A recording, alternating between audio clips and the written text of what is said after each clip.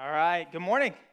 Go ahead, take out your Bible, turn to the book of 1 Corinthians. We have started our new series last week, just walking through this letter to the church of 1 Corinthians. So we're in chapter 1, and we're going to start in verse 10 here in just a moment. Last week, we opened up this letter by kind of giving the background, a little bit about who Paul is, where Corinth is, the setting that all of this is taking place, and really try to kind of give a firm foundation as Paul's going to build on before he gets into the real kind of the issues and the nitty-gritty that are going on in the church in Corinth that we here are facing today, and we're going to be blown away. If you haven't studied the book of 1 Corinthians or read it lately, I think you will be just blown away as we walk week by week through this book of how it just relates so well to where we are as a culture today, where we are as a church today.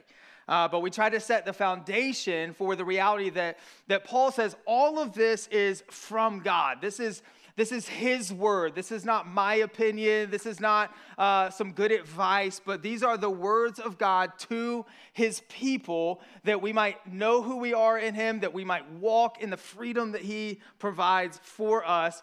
And so we try to lay this foundation down that Paul, again, is going to build on for the church this week, that all of this is from God. And we need to understand that so that we can hear from him and understand that it is a higher authority than our own opinion.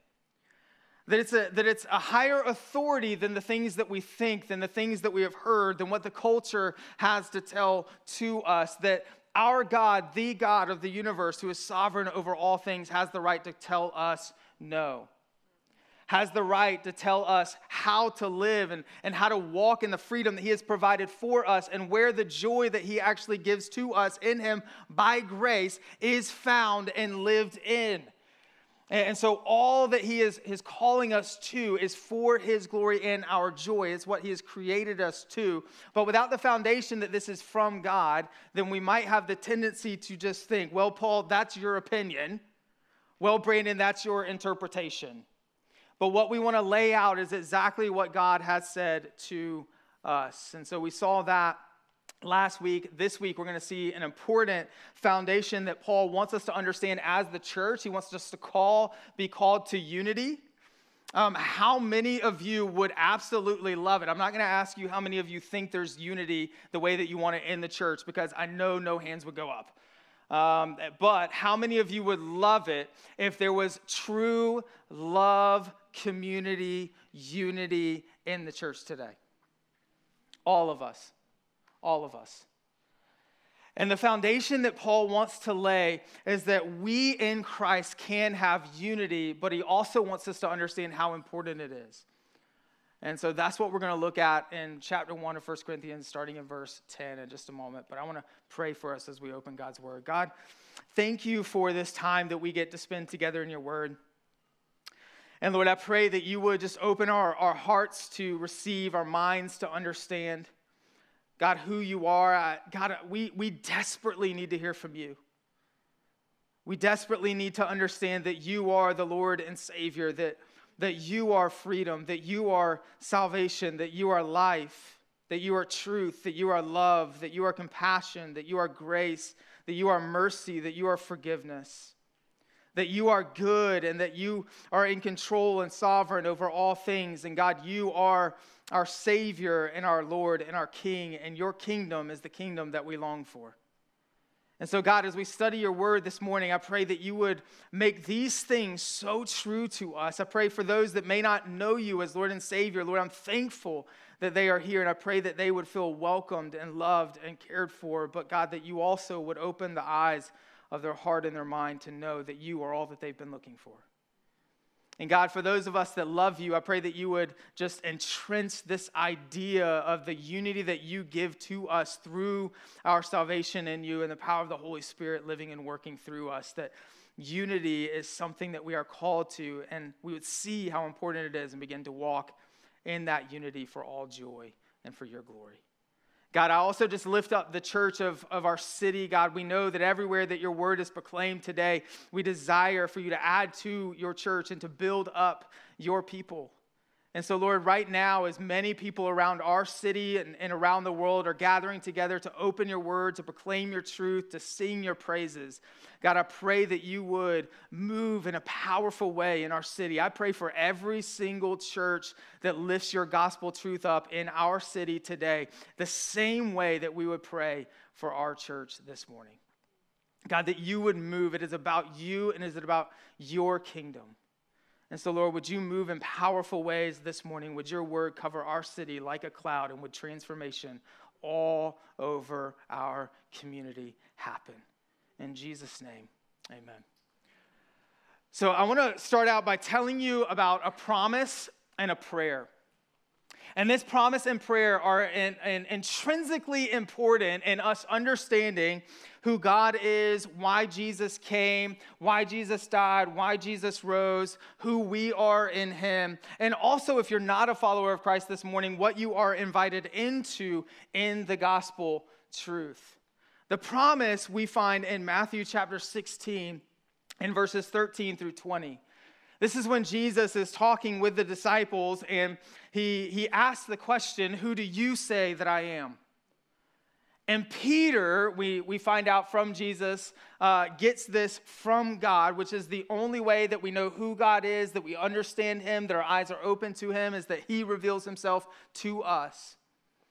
And Peter speaks up to this question, who do you say that I am? And he says, you are the Messiah. You are the Son of God. And Jesus, of course, says, God has opened your eyes to this, Peter. And we know that Peter means like little rock, right? And a lot of times we get confused with this passage, but the word Peter, the name Peter means little rock. And Jesus saying, Peter, God has opened this up to you for your understanding that yes, I am the Messiah. And on that truth, Jesus says, that I am the one who has come to live perfectly on your behalf, to die for the penalty of your sin, to rise from the dead, to overcome sin and death, so that by grace, through your faith in the work that I have done, you might be saved. You might be brought back into community with me. You might understand the identity that you were created to have based on that truth that I came to live and to die and to rise and to ascend into my rightful place, sovereign over all of creation, on that rock, that big rock. And even in that little Peter, the little rock, and Jesus, this big rock of truth, of the gospel of what Jesus has come to do, we begin to even see in that little statement this intertwining of God's people and what he has for them on his mission with the gospel truth and the salvation that comes in the gospel, in salvation in Jesus. And here's what he says, on that big rock, I will build my church. It's a promise. And then he says, he adds to it, he makes it even better. The gates of hell will not prevail against my church. That it is the eternal community, that it is the community that we were created to know, that it is the community that will not be overcome by anything on earth. It is a community that cannot be taken away from, and it is a community that cannot be added to. When we are in Jesus, we are brought into a belonging, a people, a church. We are his bride. We are his body, and it is the community that we long for. It's the community that we were created for. It's a community that reflects the community that we're brought into with him through our salvation by placing our faith in him and his work for us. And the gates of hell will not prevail. It's a promise that darkness will not overcome those who have placed their faith in Jesus. It's a promise that evil will not prevail, that sin will not forever enslave us. That death will not defeat you, that addiction will one day no longer be able to ruin, that shame will not rule, that emptiness and depression and anxiety and confusion and chaos and unfulfilled longing will not win in your life.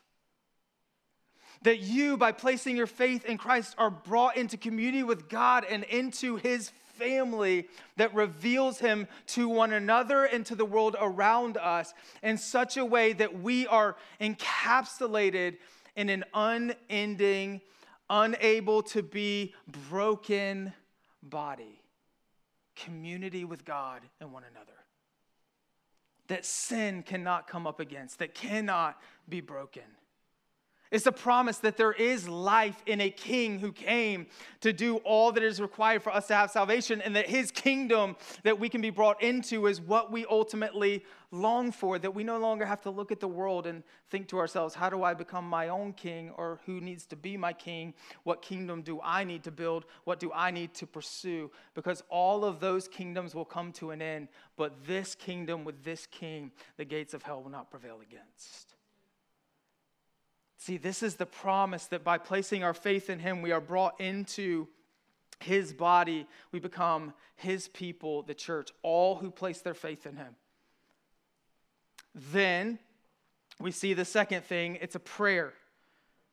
But before I go to the prayer, I do want to say this. This is why, this promise is why when we go through life and we find struggles and we deal with different things, especially as we go through the book of 1 Corinthians and we come up against a plethora of things that we will have to struggle through.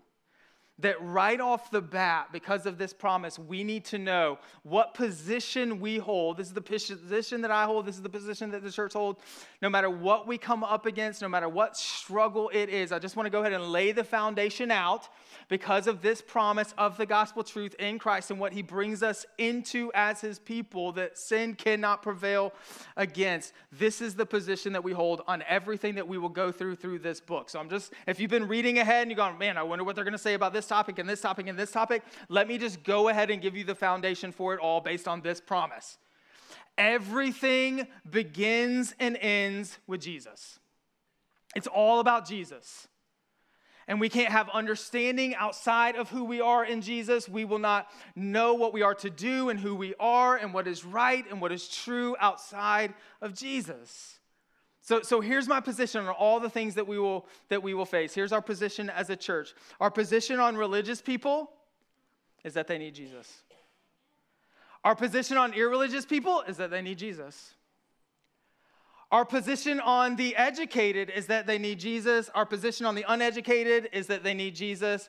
Our position on the heterosexual is that they need Jesus. Our position on the LGBTQ plus community is that they need Jesus. Our position on married people is that they need Jesus. Our position on single people is that they need Jesus.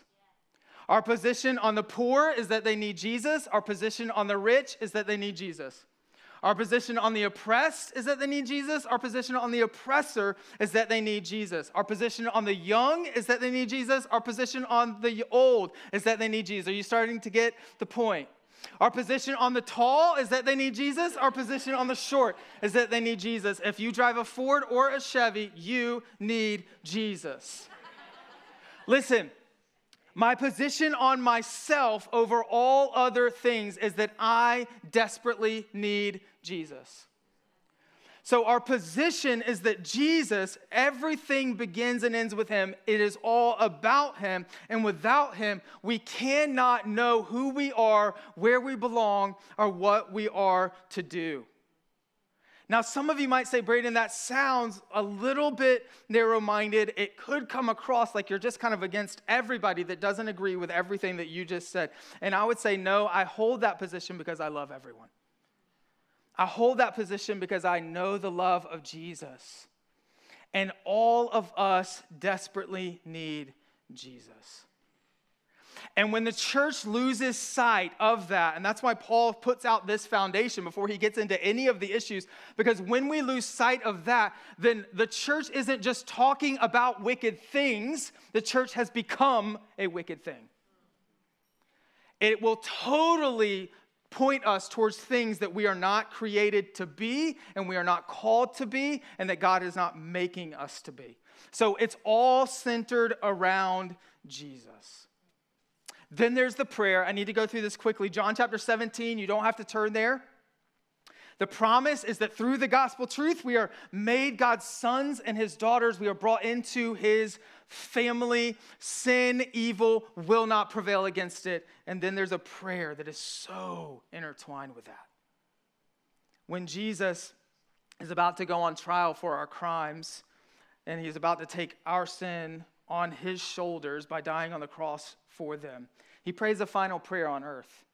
We find it in John chapter 17. It is one of the, if not the most favorite passage of mine in all of Scripture, where he prays about this promise to his church.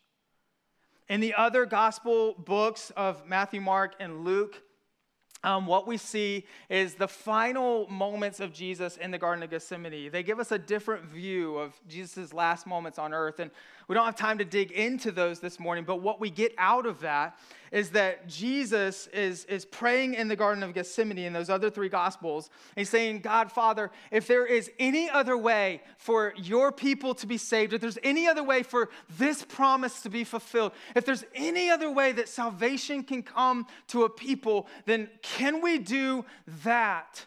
And it seems like 3 times Jesus prays that prayer, and 3 times the Father is silent. But 3 times Jesus goes to the disciples and sees that they are sleeping. And I believe in that sleep, God is speaking extremely loud. That as Jesus says, is there any other way? And then he looks at those who he has chosen to carry on his truth after he has died and risen and ascended. They're sleeping, and that is God's answer of no. Only Jesus can save. Only he has lived perfectly for us. And so we see in the Garden of Gethsemane that we need Jesus for our salvation. There's no other way for the promise of his people and salvation to be fulfilled. But John gives us a different prayer, a different look at the prayer. And he says, for those who are in God, what we learn here in this prayer is that we are called to be his people, but we cannot live in the way that he has called us to. We cannot grow in the maturity that he has called us to together, and we cannot reveal him on mission in the way that he has called us to reveal him on mission alone.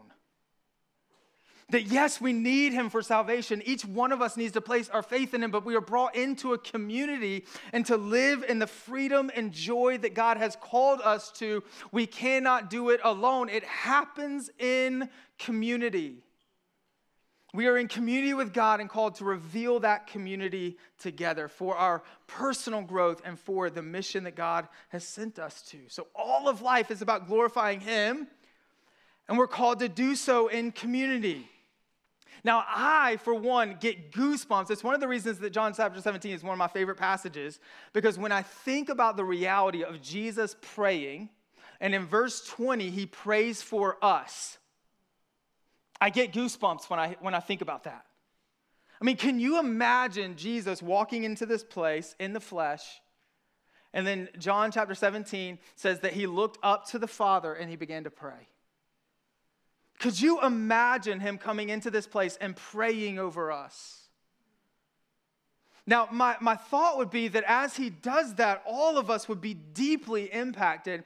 And whatever it is that he prays, and even in this case, knowing that it is his last and final prayer on earth. There's one thing that I know: when you know that you are giving your final words, they are not light, they are not wasted. You are giving and speaking what you want people to desperately understand. You're speaking in a way that this is the thing that means the most to me, and as I go, I need you to know. And he stands and prays, and he prays in John chapter 17 for us. And my thought would be that as we hear that and we would leave this place, we would desperately want to walk in whatever it is that he prays we would walk in. It would radically begin to shift everything that we are. And so as we see this prayer and we come to it and we would be impacted by that. And the crazy thing is that we see in Hebrews chapter 7 that Jesus actually is interceding on our behalf even now in this moment. And in John chapter 17, we actually get the best picture we have of Jesus' heart for his people. And so I would submit to you that there's a good chance that when Jesus is interceding for his people on our behalf, even in this moment, that his heart would match the unchanging heart that he had while he was on earth in his final prayer in John chapter 17. And what he prays in John chapter 17, first, he centers on himself. In the first 5 verses, he prays about who he is and who God is. This is the foundation, as I said, for everything. It all begins and ends with Jesus. This is what gives it power. Then he prays for the disciples that are with him. And certainly that truth applies to us, but it was primarily specifically for those who were his disciples and followers at that point. But then in verse 20, he prays for us.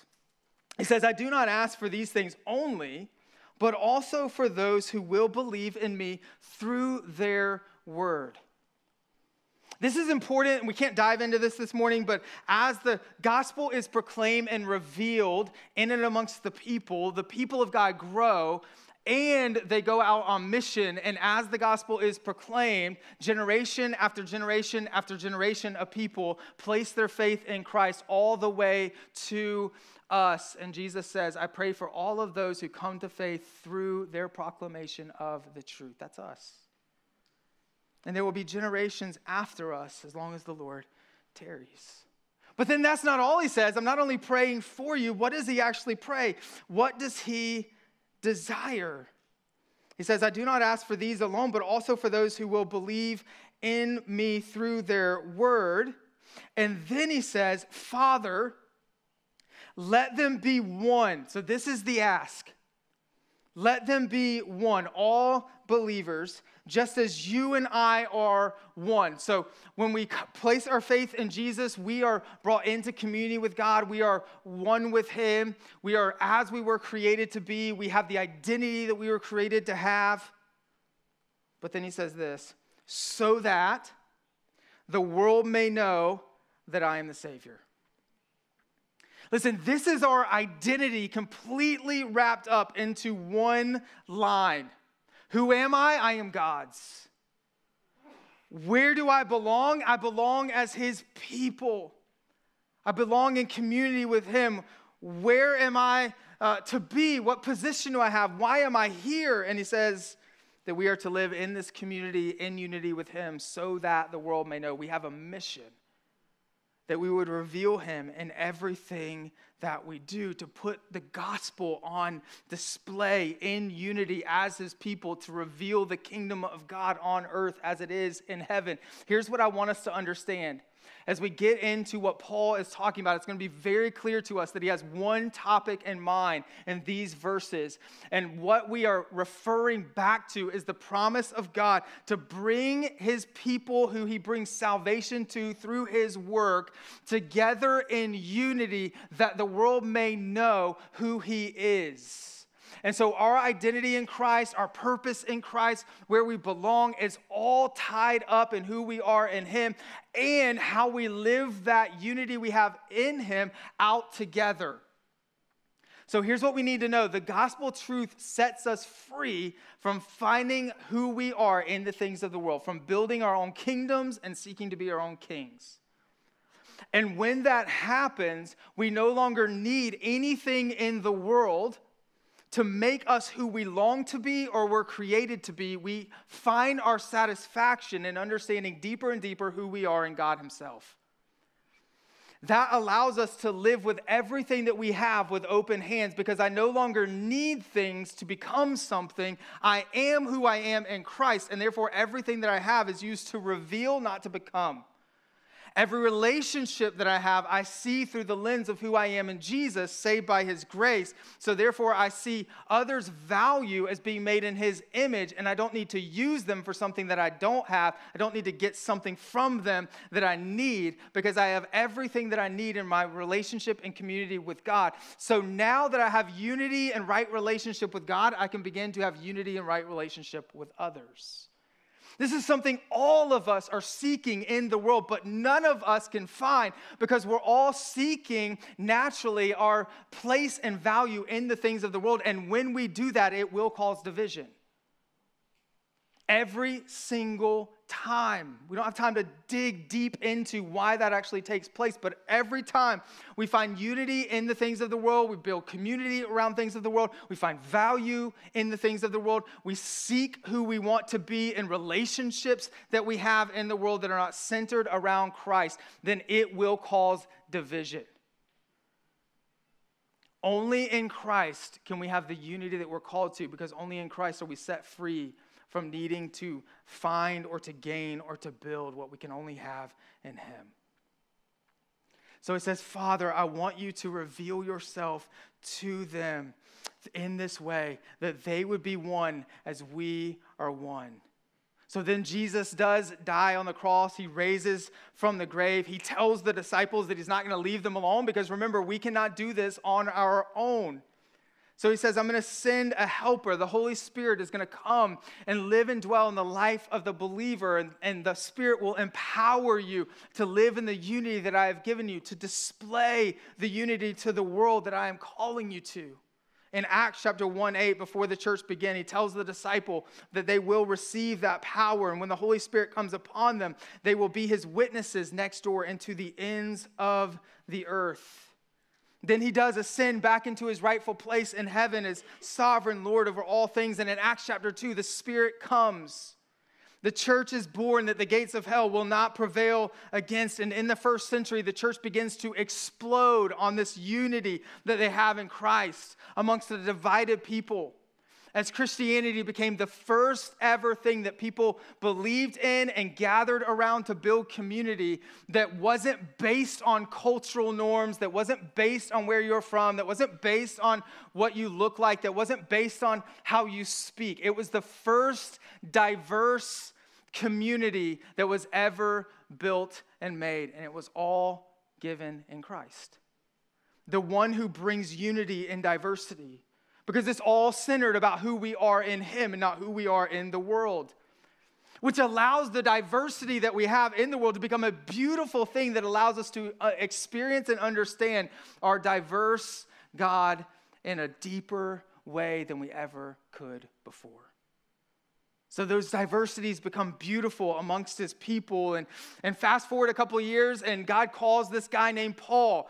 Paul, who was playing for the wrong team, and God says, hey, I want you to follow me. I'm going to transform your life. And he radically transforms Paul. He calls Paul to be a missionary to the Gentile, all the non-Jews. Paul, on his second missionary journey of planting churches, goes to Corinth, this really important city. He stays there for a year and a half, and he plants a church there with mostly Gentile people. And again, this is a city that people are being called out to follow Christ, where essentially it is this large city, very influential city. We talked about all of this last week. There was very high traffic, lots of religious backgrounds, lots of cultural backgrounds, very progressive. It was a hipster city. It was based on making money, finding success, gaining power, and having the freedom to follow your own hearts, much like our world today. And it was a great opportunity for the church to reveal the love and unity of Christ together in a broken and divided culture, much like we face today. To reveal the kingdom of God in a broken culture. And they are at a crossroads just a few years later after Paul leaves, about 5 years down the road. They were at this crossroads of really having to determine, will we follow Christ? Will we believe his word? Or will we follow culture and will we believe the word of the culture? Will we reveal Christ in the culture that we live in and be a light upon a hill, a city within a city? Will we be in the world but not of the world? Or will we allow the culture to determine how the church sees God and how the church experiences God and how the church reads his word and how the church lives in the community? This is a crossroads that we also find ourselves in today.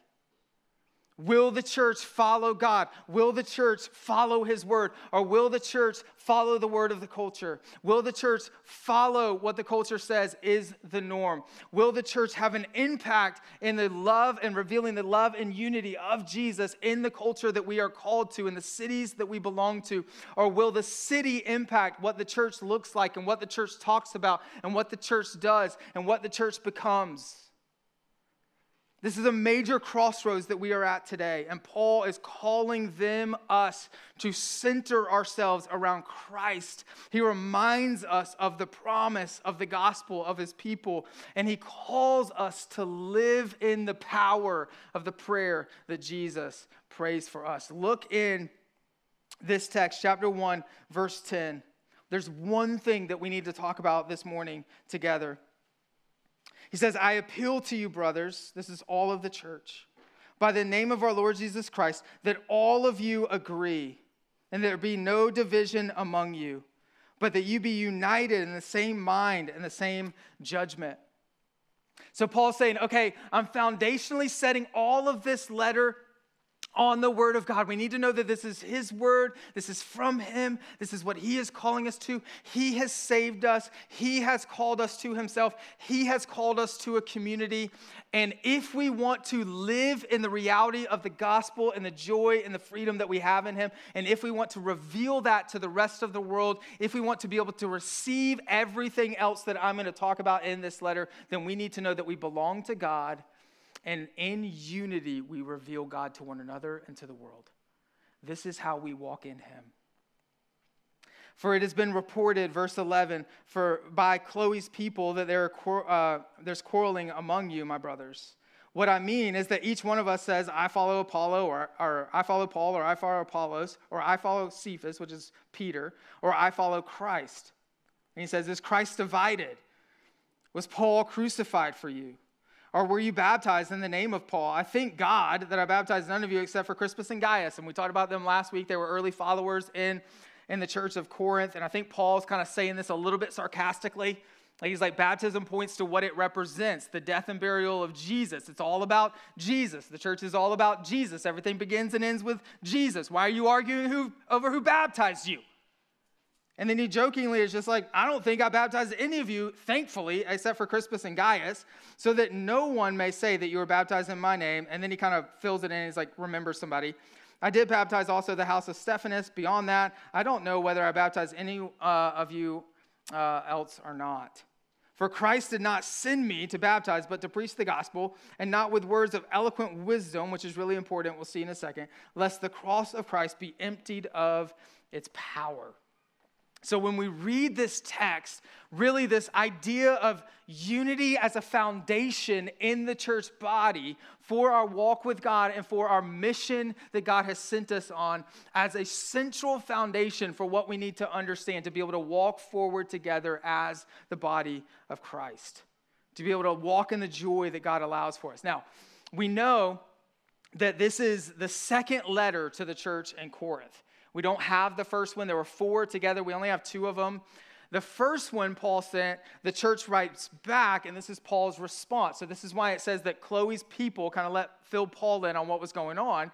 Because what happened is the church in Corinth wrote back to Paul, and they asked Paul some questions. They kind of did the thing we typically do, like, hey, how are you guys doing? Oh, we're good, Like, maybe if you want to say something about marriage, we could, deal with a little bit of that. That could always be helpful, even though we're doing good. And if you want to tell us about maybe the afterlife, we've been kind of talking about, what's the resurrection going to look like and all of that kind of stuff. But we're good, right? And then Chloe's people come along because she sees the crossroad. She sees the church going down the path of the culture or influencing the culture and revealing Christ in the cities that they live in. And so she comes along and says, hey, Paul, I need you to know what's actually going on here. There's all kinds of chaos. And so Paul addresses the questions that they ask, but he also addresses a whole bunch of things that they don't ask, but are actually taking place. He addresses the crossroad that they are at. He addresses the crossroad that we are at in our American culture and church. So he reminds them of the gospel, and he calls them to unity around that gospel, which is so critical for us. So let me just get really practical for just a couple of minutes that we have left together, and I want to talk about unity. What is unity in the gospel? What is unity not in the gospel? Because I think from the 30,000-foot view, we can all understand everything that I've kind of laid out theologically of why unity is important, why salvation is important, why it is only in Jesus, why Jesus calls us to be together in the gospel truth for unity. But what does it actually look like in our daily lives? What does it look like in the church?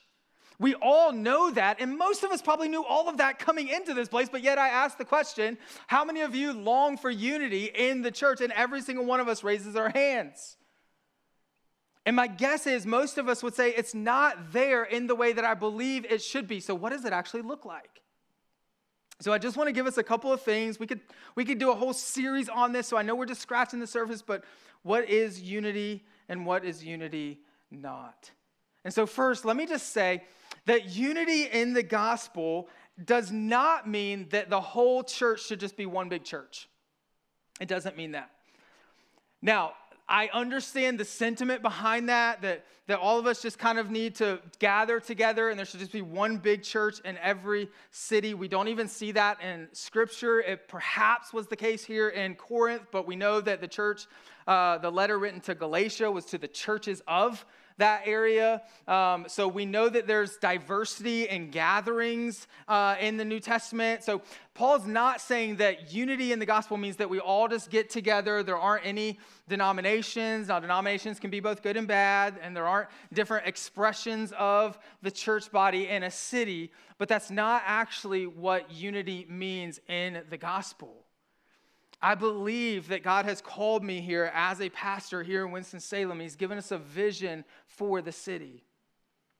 But I also believe that he has called hundreds of other pastors here for a vision for the city. And I don't believe that he's called hundreds of pastors here so that we can compare ourselves to one another and have a race to see who can please God the fastest and the best. I think he has called us here because he has a plan for the local expressions of the church to make up his church, to be unified in the gospel truths, so that those churches who might reach people that we don't reach will reach them, and we might reach people that they would not reach, and we will reach them, and we will see many, many people come to faith in Jesus and be unified with the entire church of our city and of our world in Jesus and the gospel truth. So it doesn't mean that we're all one church. God calls local expressions and uses them in different ways. But it does mean, and this is the reason that we are so heavy on collaboration, it does mean that we are to be unified in some things as God's people. And so we should love the churches around us. We should not talk poorly about them. We should not put them down. We should not say that one is better than the other for XYZ reasons of making us feel more comfortable or for having more programs or whatever it may be. We should love our brothers and sisters in Christ. We should know that God has called certain people to certain churches for certain times to be with certain peoples on certain missions. And we should love the reality that God is bringing a diverse people of his calling to our city so that many might be reached. And so we want to pray for other churches in our city. We want to long for other churches in our city to do well. We're going to pray for Center Grove Church after our service today. And guess what? If God does everything we want for our city through Center Grove Church, then praise be to God. I'm thankful that we get to get on our knees and pray that God would use them. So we need to be about what God is doing through his people, but it doesn't mean that we are one big church together. Unity also does not mean the modern term, at least, for what we would say is tolerance and acceptance. This is not unity in the gospel. That leads to actually a false love, and it defeats truth. Now, there are two different definitions for tolerance, and so I want to acknowledge that. There's a traditional view of tolerance, and that is basically what I grew up with. It means we could disagree on different things, but we can still be friends. We can talk about those things, and we genuinely might care for one another, understanding truth. And so I might think this, and you might think that, and we can talk and genuinely care and show compassion and love because we really believe what we believe is true, and we want everybody to know the truth. So we might sometimes have to agree to disagree, but we can walk away as friends. We can walk away caring for one another, loving one another. That type of tolerance of belief and freedom to believe what you feel like is true is good, but we also want to share as believers the truth and love people towards that truth. However, tolerance today is accepting and affirming all things as equally true.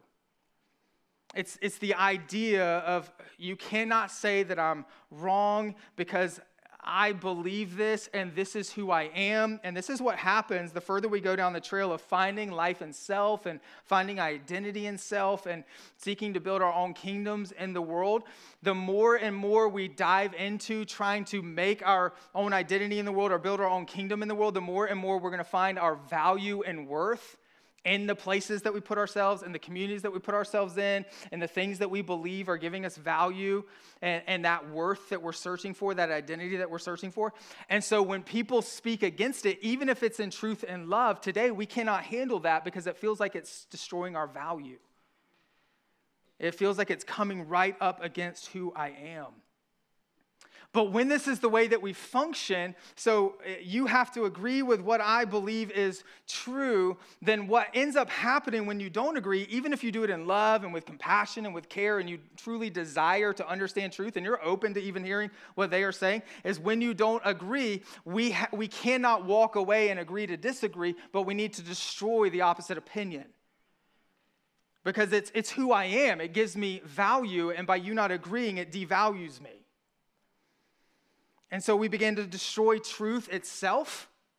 We begin to destroy love itself. This type of tolerance is not love, it's indifference. And essentially, if we look at it in a biblical perspective, it's the opposite of repentance. It's essentially just saying, I'm finding myself in all these things of the world. I feel guilt, I feel shame. But rather than repenting and seeking truth, what I want to do is just call everything right and nothing wrong. That way I don't have to repent, I don't have to change, I don't have to transform. I just am who I am, and that's the way that we deal with guilt and shame. Everything is just right and good. So we need to know that unity is not tolerating all things, though it is loving all people. It is loving people with compassion. It is pointing people towards truth in the most compassionate and caring way that we possibly can. Now, it's also important to know that unity does not mean uniformity. Like sometimes we get this idea that everybody in the church has to agree on everything at all times, in all ways, and we all just need to wear khaki pants and polo shirts tucked in and drink the Kool-Aid. We don't all have to think and believe everything exactly the same. That's how you start cults. Okay, so unity in the gospel isn't uniformity in everything. We are unified in the truth of Christ, and we're unified around what we would call the close-handed truths of Scripture. So there are things that are more open-handed in Scripture, things that are more close-handed in Scripture. The close-handed things are the gospel truths that the Bible is extremely clear about that have to do with our salvation, life in Him. And so Jesus was born of a virgin. Jesus lived a perfect life. Jesus died on the cross for our sin. Jesus rose from the grave. Jesus ascended into heaven. Jesus sent the Holy Spirit. Jesus promised to start the church. Jesus promised that the church gates of hell will not prevail. Jesus is returning to make all things new. These are close-handed things we base the reality of our salvation and life and eternity on. Therefore, we need to have unity in those things. These are the gospel truths. Not only that, but we also, and this is something that's overlooked very often, is that we also need to have unity in the close-handed gospel truths and the principles or moral laws that God lays out for us to walk in salvation and freedom and joy in. This often gets overlooked, but we talked about before how in the Bible there are three different types of law: the civil, the ceremonial, and the moral. The ceremonial laws were completed in Christ. The civil laws change with cultures and times. The moral laws are what God has laid out for us to actually walk in community with Him so that we can live in joy and not veer away from Him and begin seeking life and things He created for us to reveal Him and give Him glory with. And we start seeking them and seeking meaning out of them and giving glory to them rather than using them to give glory to God. So He gives us a path, a law to walk in, and it is joy to walk in. It's freedom to walk in. He gives us the power through this Holy Spirit, He says, to walk in those things and to understand that we're not doing them out of duty, but we're doing them out of identity. See, every single one of us, we do what we do because of who we are. Who we are determines what we do, is what we often say. And so what we believe, who we are, what we believe of ourselves, it determines what we do. And we say this all the time. I'll give one really quick. I don't have time to do this, but I'll go ahead and do it. So oftentimes we'll think to ourselves, well, the circumstances around us actually determine what we think and what we do. This is kind of the natural thing. All of my kids think this, right? I made them do everything, okay? And this is the natural thing we do even as adults. And so if you let's just use two grown women. And Tim Keller, I think, was the first one that kind of laid this out for me. He oftentimes helps me understand things that I've already been preaching for years in a way that I should have understood a long time ago. So let's take two grown women. They both go for a high-level job interview. Neither one of them get it. One of them responds in extreme anger The other one responds with just extreme depression. They're just at the lowest point of their lives. They're questioning everything about who they are. Now, if circumstances determine how we respond and how we act and who we are, then it would stand to reason that when they both go for the same job and they both don't get the job, they would respond in the same way. Yet one responds in anger and one responds in depression. Why? Because the one who responds in anger believes that she deserved the job, that she's better than anybody else that would get the job. And she thinks, one day I will show them they should have hired me, because she believes that she's the best. What she believes of herself determines how she responds, how she acts, what she does. The other has not gotten the job, and she believes of herself, I'm not good enough for the job. Man, it just was revealed to me that I don't deserve the job. I'm not good at what I do. I'm not good enough to get what I want to do.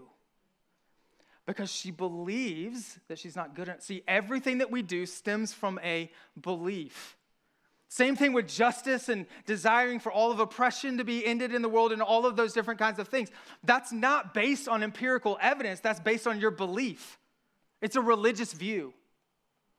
You desire good because you were created by a good God to have community with Him and for it to be expressed in community. So who you are determines what you do. And so we hold these things, these principles and these truths of who God is, and these are the things, listen to me, that we find unity in. Now there are secondary issues like, when is Jesus going to return? Can people still speak in tongues? All of these things are biblical truths that we need to investigate. We need to understand to the deepest of our ability, but we need to hold them a little more open-handed. And we understand that there are differences of opinions that the Bible speaks to that could be what the Bible is telling us. And so there might be differences of opinions on some of those things. There are also just preferences. And these are just methods that we use. So this even plays into the theological close-handed things and the moral law that God gives us. For example, God calls us to surrender to Him completely for salvation. By grace alone, through faith alone, are we saved. And then if you're a parent in the room, He calls you to reveal Him and what it looks like to live a completely surrendered life to Christ to your children and to train them up in the things of God. That is the truth of God, close-handed thing, and the principle of God lived out, but the preferential method might differ wildly. That's okay. We are not to argue on whether you think that raising your kids in a godly way by seeing you love them is by sending them to public school and then talking about all the things that they hear and all the things that they go through, or sending them to private school so that they get a Christian education, or homeschooling them.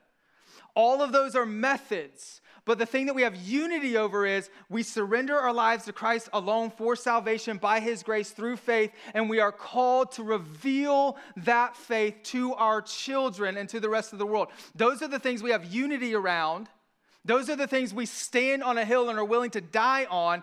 And the preferences and the second-handed things are the things that we typically fight over in the church, and it makes us look like idiots in the world. They don't see us and know that our God is real because all we want to argue about are the weird things that we're not supposed to have unity over. We have unity in the close-handed things and the moral law of God. Those are the things that we stand on. Now, there are preferences, and those are great, and those are fine, as long as they don't become prejudices, as long as you don't build community around them. You can have secondary issues, but as long as you don't make them first-handed issues, then those things are great, and you can talk about them in community and in your small groups and all those different kinds of things. But don't make it that what you're about on mission, because what we're supposed to be about on mission is Christ, Him crucified, Him resurrected, the close-handed things, and that we walk in a path that is different than the world because we live in freedom and the world is enslaved. Those are the things that we reveal. Those are the things that we are to have unity around.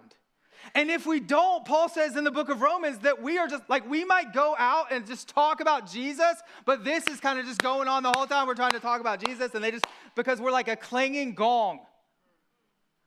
We're sharing and proclaiming spiritual truths, but they're not what we're supposed to have unity around, and the world doesn't see unity. We don't experience the unity. We don't grow into full maturity around what we're supposed to have full maturity around. We don't reveal the gospel and what we're actually supposed to be revealing, and you might as well just be walking around with symbols in the background of your life because no one cares.